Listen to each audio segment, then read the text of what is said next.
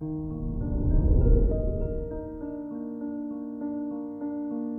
morning, Capricorn. Today is Wednesday, February 2nd, 2022. Motivation to stay on task at work or school may prove to be difficult.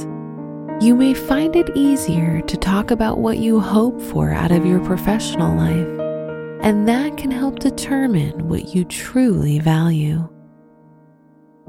This is Capricorn Daily, an Optimal Living daily podcast. Let's begin your day. Contemplate your finances.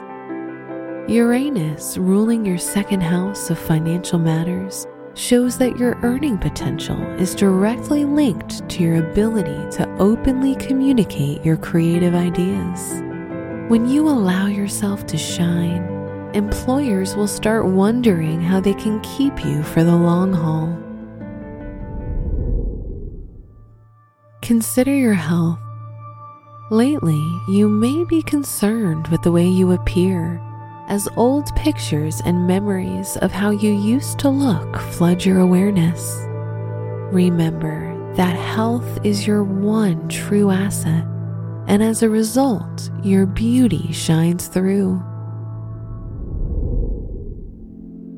Reflect on your relationships.